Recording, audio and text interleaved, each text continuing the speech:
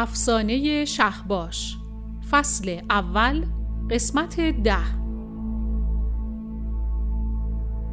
بهتاش به آرومی کنارم نشست و یه پیاله دمنوش به دستم داد.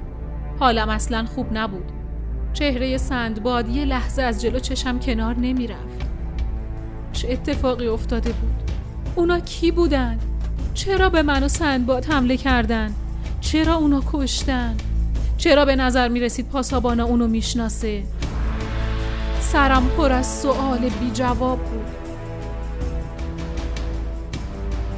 بعد از بازگشت به قلعه به دستور پاسابانا به خوابگاه افسرا رفتم و منتظر موندم تا خبرم کنن و پاسابانا برای صحبت با پیر خرد رفت.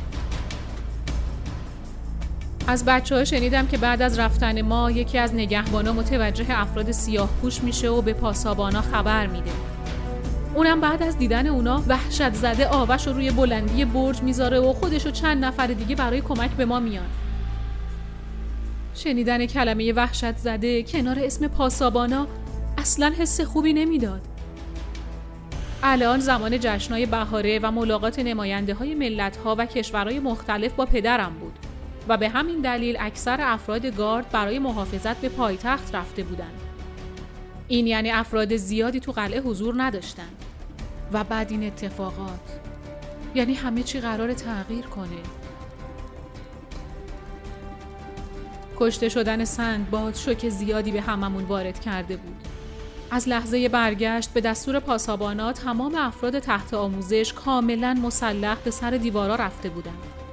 آماده باش جنگی در بالاترین حد. فقط نمیدونم چرا به من و بهتاش دستور داده بود که به خوابگاه افسرها بریم و منتظر باشیم. وداد که از افسرهای قدیمی بود به خوابگاه اومد و گفت پیر میخواد شما رو ببینه. دستور داده به کتابخونه برید. بلند شدم و با بهتاش به راه افتادم. از خوابگاه که بیرون اومدم متوجه شدم حتی ظاهر قلعه تغییر کرده. تعداد مشعل‌ها و آتشدان‌ها 4 برابر و همه جا روشن بود. سربازهای سراپا مسلح به این طرف و اون طرف می‌رفتند. دقیقاً با پوشش جنگی که افسرهای گارد به اون شناخته می‌شدند.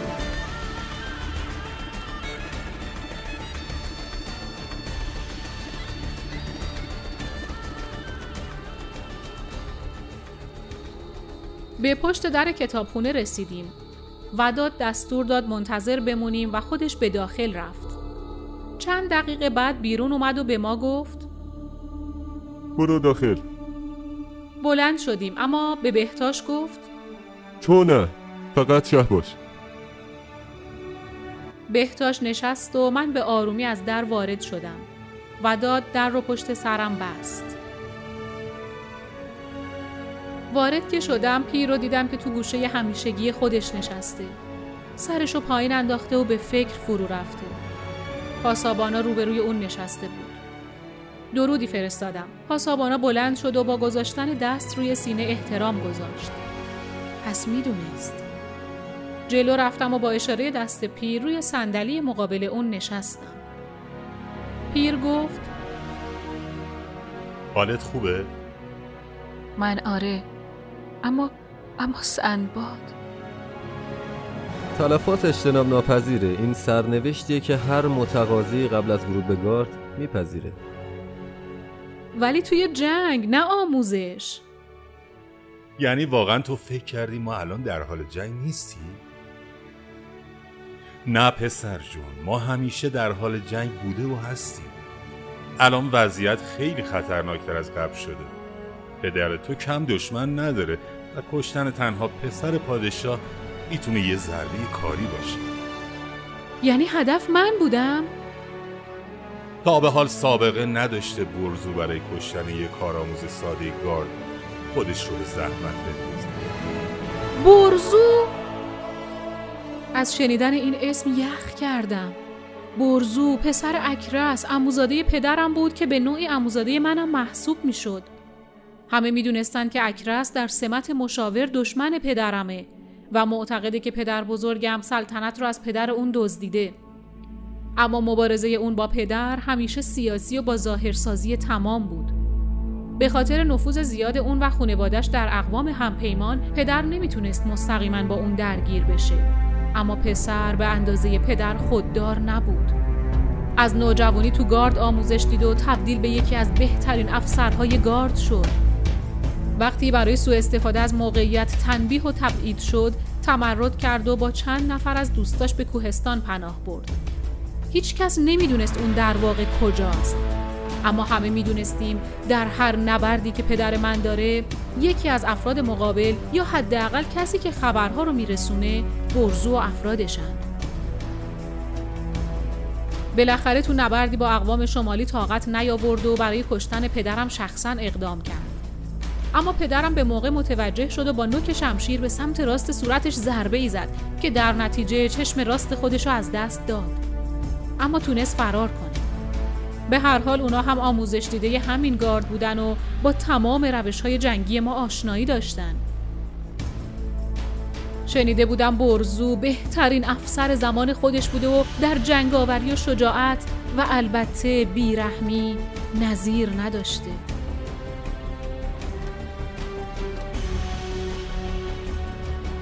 حالا دلیل شک و تردید پاسابانا رو میفهمیدم. پاسابانا برزو رو شناخته بود و دلیل شک و تردیدش هم همین بود. به هر حال خودش اونو آموزش داده و خوب میدونست با کی طرفه. و حالا میفهمیدم چرا اون چشم سبز اینقدر برام آشنا بود. قبلا عین همین نگاه و تو چشمای گود افتاده اکرس پدر برزو دیده بودم. با همین سبک، همین رنگ و همین خشم و کینه. همیشه وقتی بهم خیره میشد از ترس به پدرم پناه میبردم. پیر که ظاهراً از چهره من همه چیزو فهمیده بود گفت احتمالاً حالا دیگه فهمیدی با کی طرف. با یه دشمن بالاتر از افراد عادی، با مهارت‌های بیشتر از افراد عادی که میتونه خیلی بیش از افراد عادی به تو آسیب بزنه. اما آخه این همه کینه برای چیه؟ کینه اون شخصی نیست. اون فقط دنبال جایگاهیه که فکر میکنه الان به تو تعلق داره و در این جایگاه فقط یکی از شما میتونه باشه. پس کاری که میمونه اینه که باها درگیر بشه.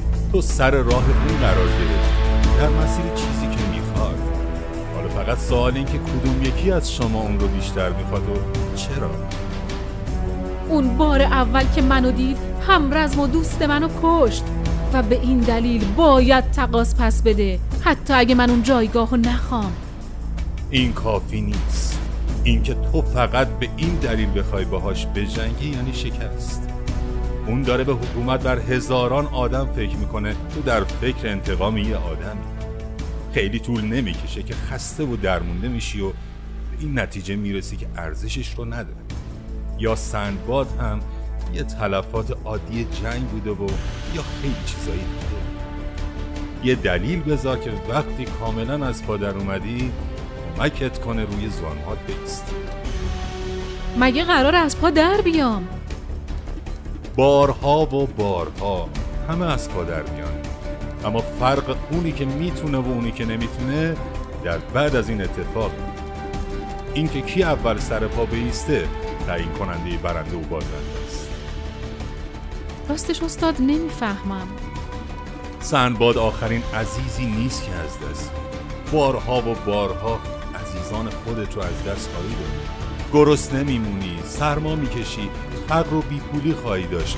طوری زمین میخوری که طعم خون و خاک رو توی دهنت حس میکنی.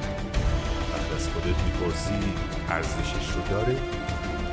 خونه یه همرزم خیلی مخلصه، اما کمون نمی‌کنم در تمام اینها بتونه بهت کمک کنه. سرمو پایین انداختم.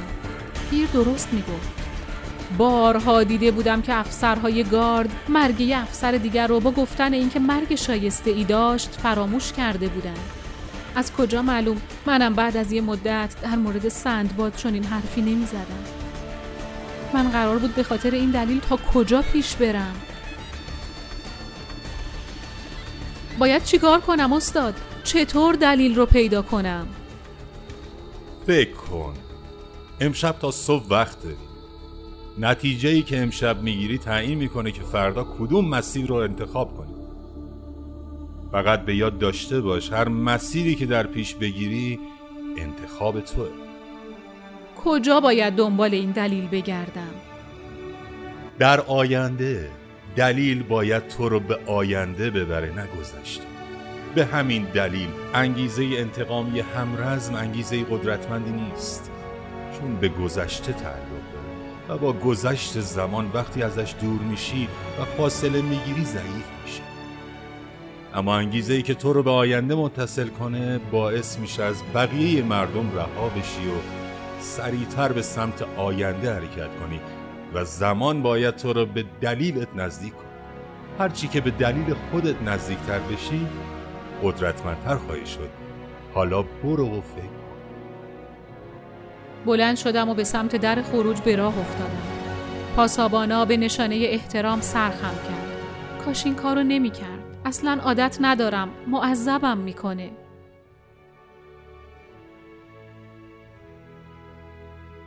به دستور پیر تخت‌های خالی خوابگاه افسرا رو با ما شریک شدن. اما به من اتاق کنار اتاق پیر رو دادن. یه اتاق کوچیک با یه تخت کوچیک در گوشه اتاق و البته بسیار تمیز. اتاق یه پنجره کوچیکی داشت که هوای تازه به اتاق وارد بشه، اما با پرده کتونی پوشیده شده بود و به دستور پیر مجاز نبودم پرده رو کنار بزنم. روی تخت دراز کشیدم و به فکر فرو رفتم. چند راه پیش روم بود. دیگه میدونستم که هر شاهزاده عادی 2 راه در مسیر زندگی خودش داره که باید از بین اونها یکی رو انتخاب کنه. اما چیزی که نباید فراموش بشه اینه که هر انتخابی یه هزینه داره و این هزینه گاهی میتونه بسیار سنگین باشه. مهمتر از همه به قول پیر باید راهی رو انتخاب کنم که 10 سال دیگه به خودم لعنت نفرستم. و همچنین این که به یاد داشته باشم بین مسیر صحیح و مسیر ساده تفاوت هست. شاهزاده های ما چند دسته بودن. عده زیادی از اونا به زندگی مرفه و عنوان شاهزادگی میچسبیدن. برای اونا کافی بود که هر فصل اجاره زمین و فروش محصولات خودشون رو دریافت کنن. وقت این افراد به گشتن و شکار کردن میگذشت. در ابتدای جوانی همگی افرادی بودند زیبا و سرحال و قدرتمند که با اسبای سرحالشون جولان میدادن و دنیا زیر پاهاشون بود. اما بعد از چند سال که اونا رو میدیدی از اون آدمای جوان چیزی باقی نمونده بود. تبدیل شده بودن به انسان‌های چاق و بیحال که عین یه لاشه گوشت روی تخت میافتادن و شکم بزرگ اونا از بین لباسای گرون قیمت بیرون میزد و حتی نای حرف زدن نداشتن. بدتر از همه از چشماشون 2 تا حفره خالی باقی میموند که هیچ اثری از زندگی تو اونا نبود. درست مثل وجودی که مدت هاست مرده اما کسی دفنشون نکرد. مرده های بی تأثیر و بی حرکت. اما دسته دیگه‌ای هم بودن که زندگی دهقانی رو رها می‌کردن. اونا دهقان‌های راحت و چاق و پولدار رو مسخره می‌کردن و خودشون مسیر افسری گارد و ارتش رو انتخاب می‌کردن. سینه‌های ستبر و بازوهای قدرتمند و پاهای قوی داشتن. زندگی اونا تو بیابونا و میدونای جنگ میگذشت و هر روز برای اونا روز خوبی برای مردن، چون اون روز رو زندگی کرده بودن. خدایان ذوق و شوق بودن و با وجود اونا هیچ جا ساکت نبود. وقتی نبودن حس میکردی یه چیزی کمه، یه نفر نیست، یه جای دنیا ناقصه چون اونا نبودن. وقتی هم از صحنه نبرد برمیگشتن با زخمی بر چهره یا پایی که لنگ میزد، زخم خودشون رو با غرور و افتخار به رخ میکشیدن. انگار با این زخم بزرگتر شده بودن. اما من مسیر سومی هم داشتم. بارها دیده بودم که افسرهای گارد انرژی خودشون رو از یه نفر میگیرن. بالاترین فرمانده یعنی پدرم. بارها شاهد درد کشیدن و خستگی‌های پدر تو تنهایی خودش بودم. اما فقط حضورش تو هر جمعی قدرت و استقامت رو به جمع تزریق میکرد. این سومین راه من بود. مسیر تبدیل شدن به این مرد. اما چه دلیلی وجود داشت که باعث میشد پدرم این همه درد و رنج رو تحمل کنه؟ و چرا من باید اینو بخوام؟ به قول پیر دلیل باید انقدر قوی باشه که تو سختی به استحکام اون پناه ببرم و به اون تکیه کنم. و من الان نمیتونستم دلیل خودم رو پیدا کنم. یه طرف زندگی ساده دهقانی قرار داشت که بقیه کار کنن، بکارن و برداشت کنن و تو راحت تکیه بدی و حد اکثر نگران کمبود بارش امسال باشی. طرف دیگه این که زندگی رو انتخاب کنم که هر روز و هر ساعت نگران پشت سرم باشم، نگران بارش دشمن و نگران دوستانی که به دشمن تبدیل میشن و عزیزانی که اونا رو از دست میدم. واقعا راه درست کدوم یکی بود؟ چرا نباید آسایش و آرامش رو انتخاب کنم؟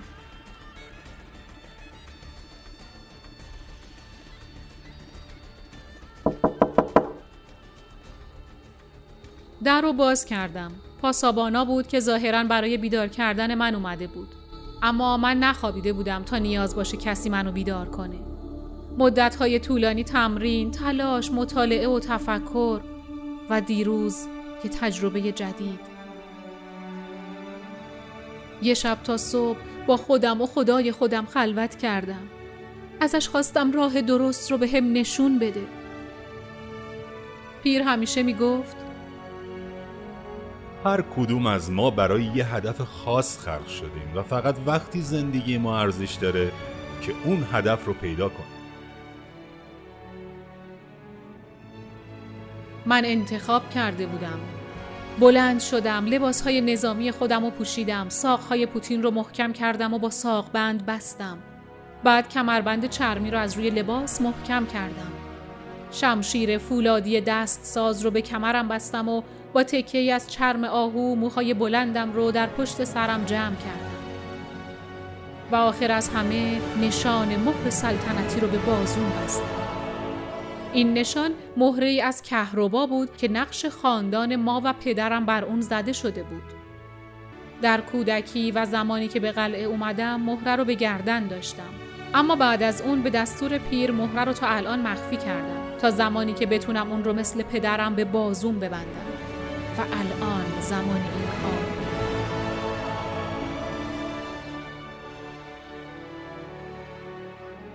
این نشان خاص اصلی ترین اعضای خاندان سلطنت بود. پاسابانا نگاهی به من کرد و با دست احترام گذاشت. درود فرستاد و اضافه کرد پیر منتظر شماست. از اتاق خارج شدم و به طرف اتاق پیر رفتم.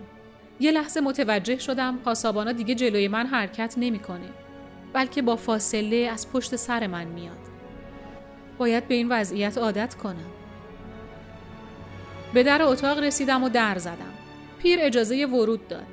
وقتی وارد شدم پیر رو دیدم که لباس سواری پوشیده. ردای گشاد همیشگی رو در آورده و به جای اون لباس سفیدی پوشیده با ساق‌های محکم و چکمه‌های نظامی. ساعدهاش رو با ساعد بندهای چرمی محکم کرده بود و شمشیر معروفش رو به کمر داره. در مقابلش دشنه‌های کوتاهی قرار داره که پیر به دلیل مهارت در استفاده از اونا معروف بود. این دشنه‌ها به نیش معروف بودن و هنر استفاده رو به جز پیر کس دیگه ای بلد نبود. دشنه‌های نازک و باریک که به سادگی به بدن حریف نفوذ می‌کرد. از شمشیر زنایی شنیده بودم که با شمشیر به پیر حمله کردن و پیر مثل یه نسیم از کنار اونا گذشته بود. اما بلافاصله فرد در اثر خونریزی از زیر بغل یا کشاله ران از پا در اومده بود. در واقع حتی از زخم خوردن خودش خبردار نشده بود. درود فرستادم. پیر سرش رو بلند کرد و نگاهی به سرتاپای من کرد و گفت ظاهرت میگه که تصمیم گرفت. بله استاد. اما این مهم نیست. چرایی تصمیم مهم.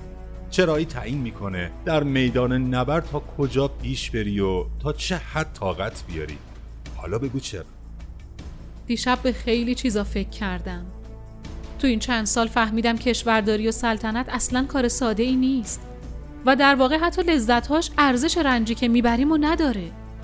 خب دیروز که اون بلا سر سندباد اومد خیلی ترسیدم، اما میدونستم شما و دوستانم هستین، کمکم میکنین تا بتونم انتقام سندبادو بگیرم. بعدش به این فکر کردم با وجود اینکه پدرم خیلی تلاش میکنه ولی بازم حتی من که پسرش هستم امنیت ندارم. پس وای به حال بقیه مردم. حتما خیلی از اونا فرزنداشون رو از دست میدن بدون اینکه کاری از دستشون بر بیاد. مثل پدر سندباد.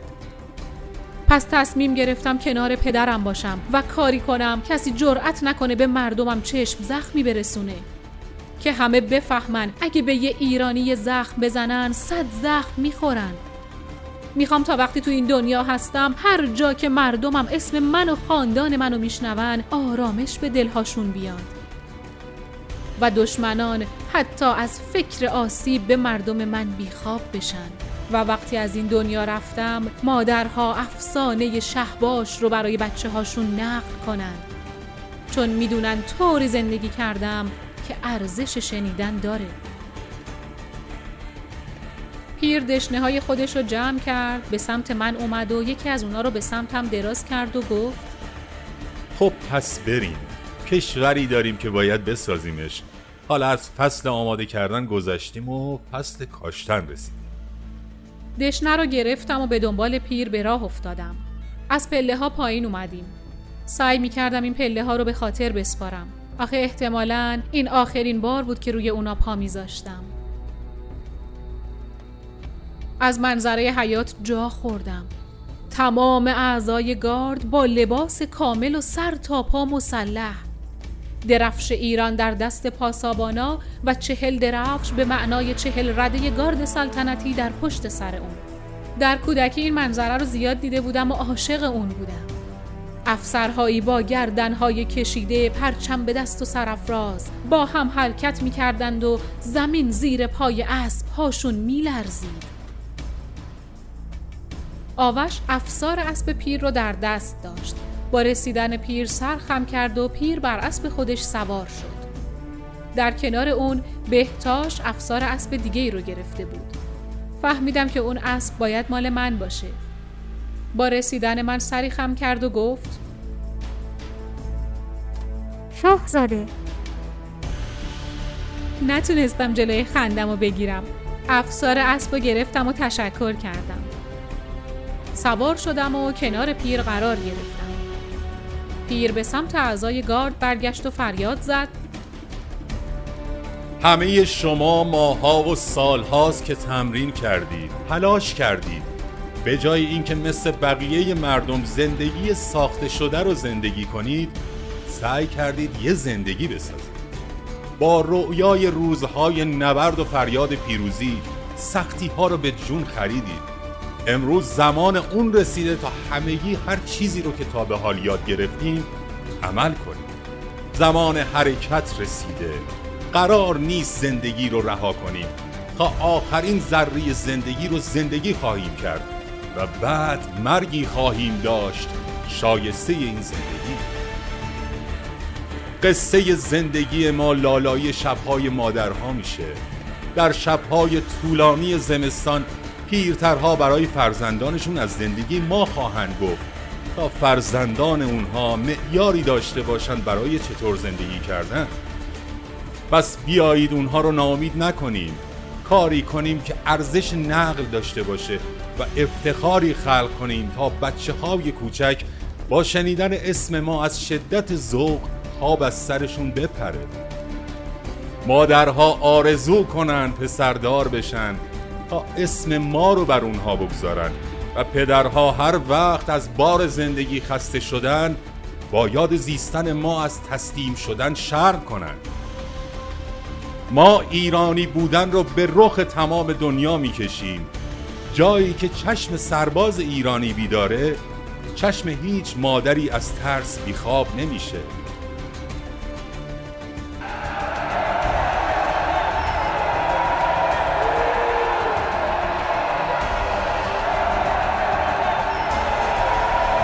از فریاد سربازها تمام در و دیوار قلعه به لرزش افتاد. منم کنار اونا فریاد میکشیدم. از صحبتهای پیر به وجد اومده بودم. من و تمام این جوونا آماده بودیم زندگی بسازیم.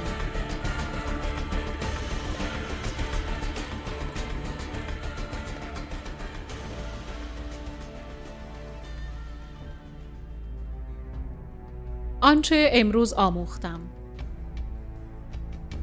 یه دلیل بذار که وقتی کاملا از پا در اومدی کمکت کنه روی زانوهات بایستی. همه از پا در میان، اما فرق اونی که میتونه و اونی که نمیتونه در بعد از این افتادن هست. این که کی اول سر پا بایسته تعیین کننده برنده و بازنده است. دلیل باید تو رو به آینده ببره، نه گذشته. هرچی که به دلیل خودت نزدیکتر بشی قدرتمندتر خواهی شد. چرایی تصمیم مهمه. چرایی تعیین میکنه در میدون نبرد تا کجا پیش بری و تا چه حد طاقت بیاری.